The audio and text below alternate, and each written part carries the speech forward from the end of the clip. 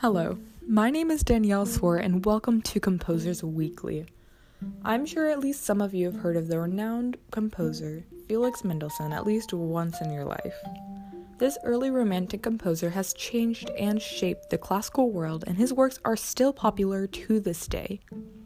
If his name's not ringing a bell, no worries. I will be dipping into the brief history of the famed composer and why classical musicians still rave about him today.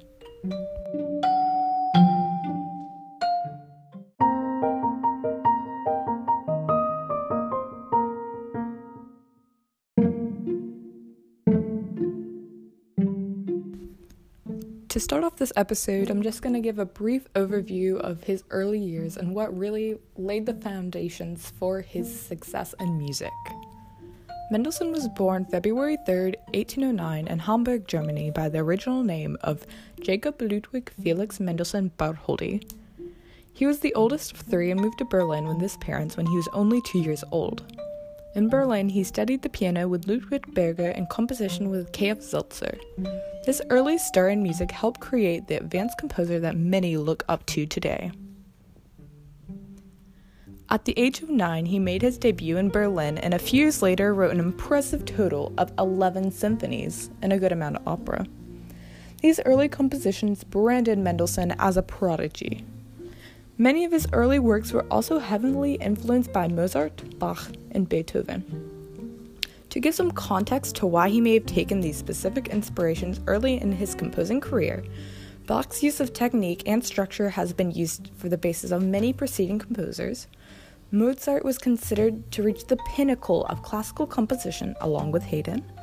And finally, Beethoven is one of the most experimental composers of the Romantic era and had so many fresh ideas that helped inspire early Mendelssohn. Keeping this all in mind, his inspirations did later change. In the year 1819, Mendelssohn joined Székely Music Academy and devoted all of his time to composing.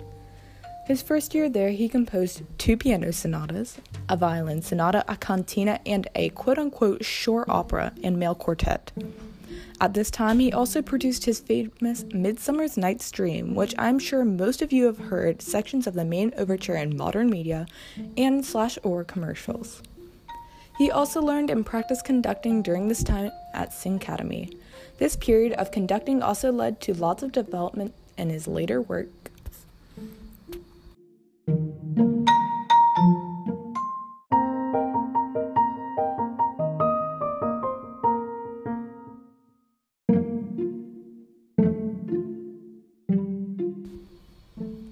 After years of performing, composing, conducting, etc., in 1836, Mendelssohn's father sadly passed away, and later that year, Mendelssohn married Cecile Jean Roseland. He later had 5 children: Paul, Karl, Lily, Marie, and Felix. Mendelssohn also founded the Leipzig Conservatory of Music and became its director in these later years. His position as director helped him continue to compose, conduct, and perform regularly. Some of his greatest works came from this later time, though they are considered less experimental. In these later years, he composed his Violin Concerto No. 2 in D minor, along with other lieders, fugues, and other compositions. In the period between 1838 and 1844, he spent enormous amounts of time perfecting his famous Violin Concerto in E minor, which is still very popular to this day in the classical community. But a change in his composing pace came when his dear sister Fanny died suddenly in May 1847. He had always looked up to her, and because of her death, he was really messed up. He was so depressed that his composing declined in addition to his mental and physical health. 6 months after her death, Mendelssohn died of a ruptured blood vessel after visiting Switzerland and composing his string quartet in F minor.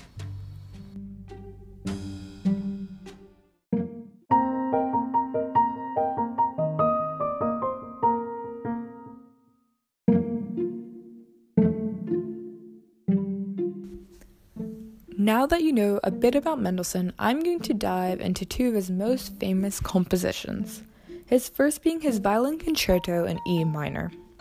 This concerto is a staple of violin concertos, and if you are a violinist or a classical musician, I'm sure you've heard it before. The composition showcases virtuosic skill, intense musicality, and amazing technique. The concerto has 3 movements and takes about 29 minutes to play completely through. He wrote his only violin concerto later in his career when he had reached his composing maturity, and it premiered in Leipzig on March 13, 1845. Many violinists have or will learn this concerto at some point in their playing career, and for good reason. The first movement, Allegro molto appassionato, is composed in sonata form and introduced and developed some major motifs and themes of the concerto as a whole. A single line that the bass carries over begins the second movement of the concerto andante, which is more restful and gives an almost searching feeling to the concerto. The third movement, Allegretto non troppo, Allegro molto vivace, is a hybrid sonata rondo form and conveys the beautiful and lively conclusion to the concerto. His concerto is written in the classical style, but it has been modified by sustained notes and other ornamentation. This modifies the ternary structure that has been found in standard classical concertos. Many also argue that the concerto is one of the most popular violin concertos, but that is up for debate. Mendelssohn's time and effort into the piece clearly shines, and it has become one of his most famous compositions. I think this concerto will most likely continue to be a favorite of many violinists and continue to keep its reputation. I hope you, the listener, if you have 29 to 30 minutes to really check out this composition if you have not already.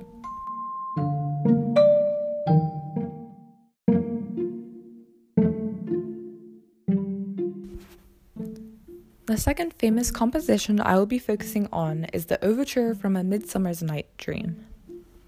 The overture was composed in his early career when he was only 17 and gained popularity over time. Mendelssohn had an affinity for Shakespearean plays and already had a deep understanding of the context. This understanding aided Mendelssohn to create the overture and other compositions for the play. Many describe his overture as having a magical feeling that the original story possessed. The first lines of the overture start with simple chords and leads to the fast-paced theme. The overture introduces some main motifs of the play and toys with the theme of the story itself. In the middle of the overture, we return to the first 4 chords being repeated as the original bouncing theme with slight variations in the bass. Another slower main theme is developed as the music moves towards the climax of the composition. A new theme is added with some repetitions of past motifs. The piece concludes on a surprise ending with the repetition of the fast theme from the beginning, followed by a more solemn theme in the brass and winds. The overture finally ends with the same chords from the beginning with a slight drum roll. This overture was a starting point for the rest of his compositions concerning A Midsummer's Night's Dream. Some other famous pieces from the collection would be the Wedding March and Scherzo. The Wedding March in particular was used at Princess Victoria's wedding to Prince William of Prussia in 1858. The overture still is used for the play and taught in some music appreciation classes.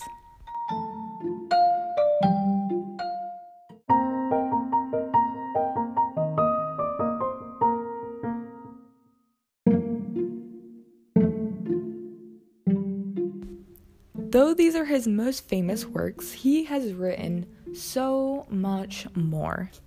Some other compositions I suggest would be Symphony No. 4 in A major, Opus 91, Allegro vivace, A Midsummer's Night Dream, Opus 61, Wedding March, String Quartet No. 6, Opus 80, in F minor, Songs Without Words, Opus 30, No. 18, Allegretto tranquillo, String Symphony No. 9, C major, MWV N9-3, Scherzo, Concerto for Violin and Piano in D minor, MWV 041, Adagio, Symphony No. 3 in A major, Opus 56-2, Vivace non troppo, A Midsummer's Night Dream, MWV M13, Act 3 Nocturne, Rondo Capriccio Opus 14, String Symphony No.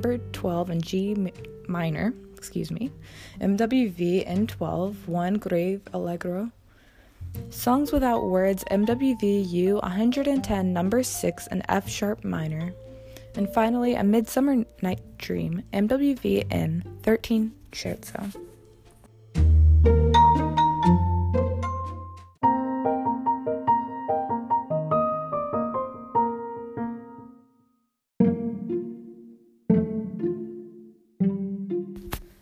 So, now that I've given a short summary of Mendelssohn's life and famous works, I think we can dive into why he is so popular. Since Mendelssohn was really alive and composing, he has always been popular. He wrote an abundance of work, was a prodigy himself, and created a conservatory. But many other people and composers have done the same things, or at least similar things, and not made it nearly as big. So why him? Personally, I think it's because of the rise of popularity of Beethoven. Everyone was looking for the next big composer. Sure, it would be really hard to overtake Beethoven's enormous popularity, but he was a child prodigy and produced lots of music starting at a young age. After Mozart, he was the next child prodigy, and talented nobles, artists, etc. already looked at him with promise because of this. He debuted at the young age of 9 and was already traveling, so that means he was already gaining popularity. His earlier works were also experimental, though granted not as experimental as Beethoven, they were popular in the public. The creation of his string quartets and violin concerto also landed him notable place in history because how much technique mixed with romantic period style was incorporated into these pieces. Because of these factors, his works withstood the test of time and will continue to be popular.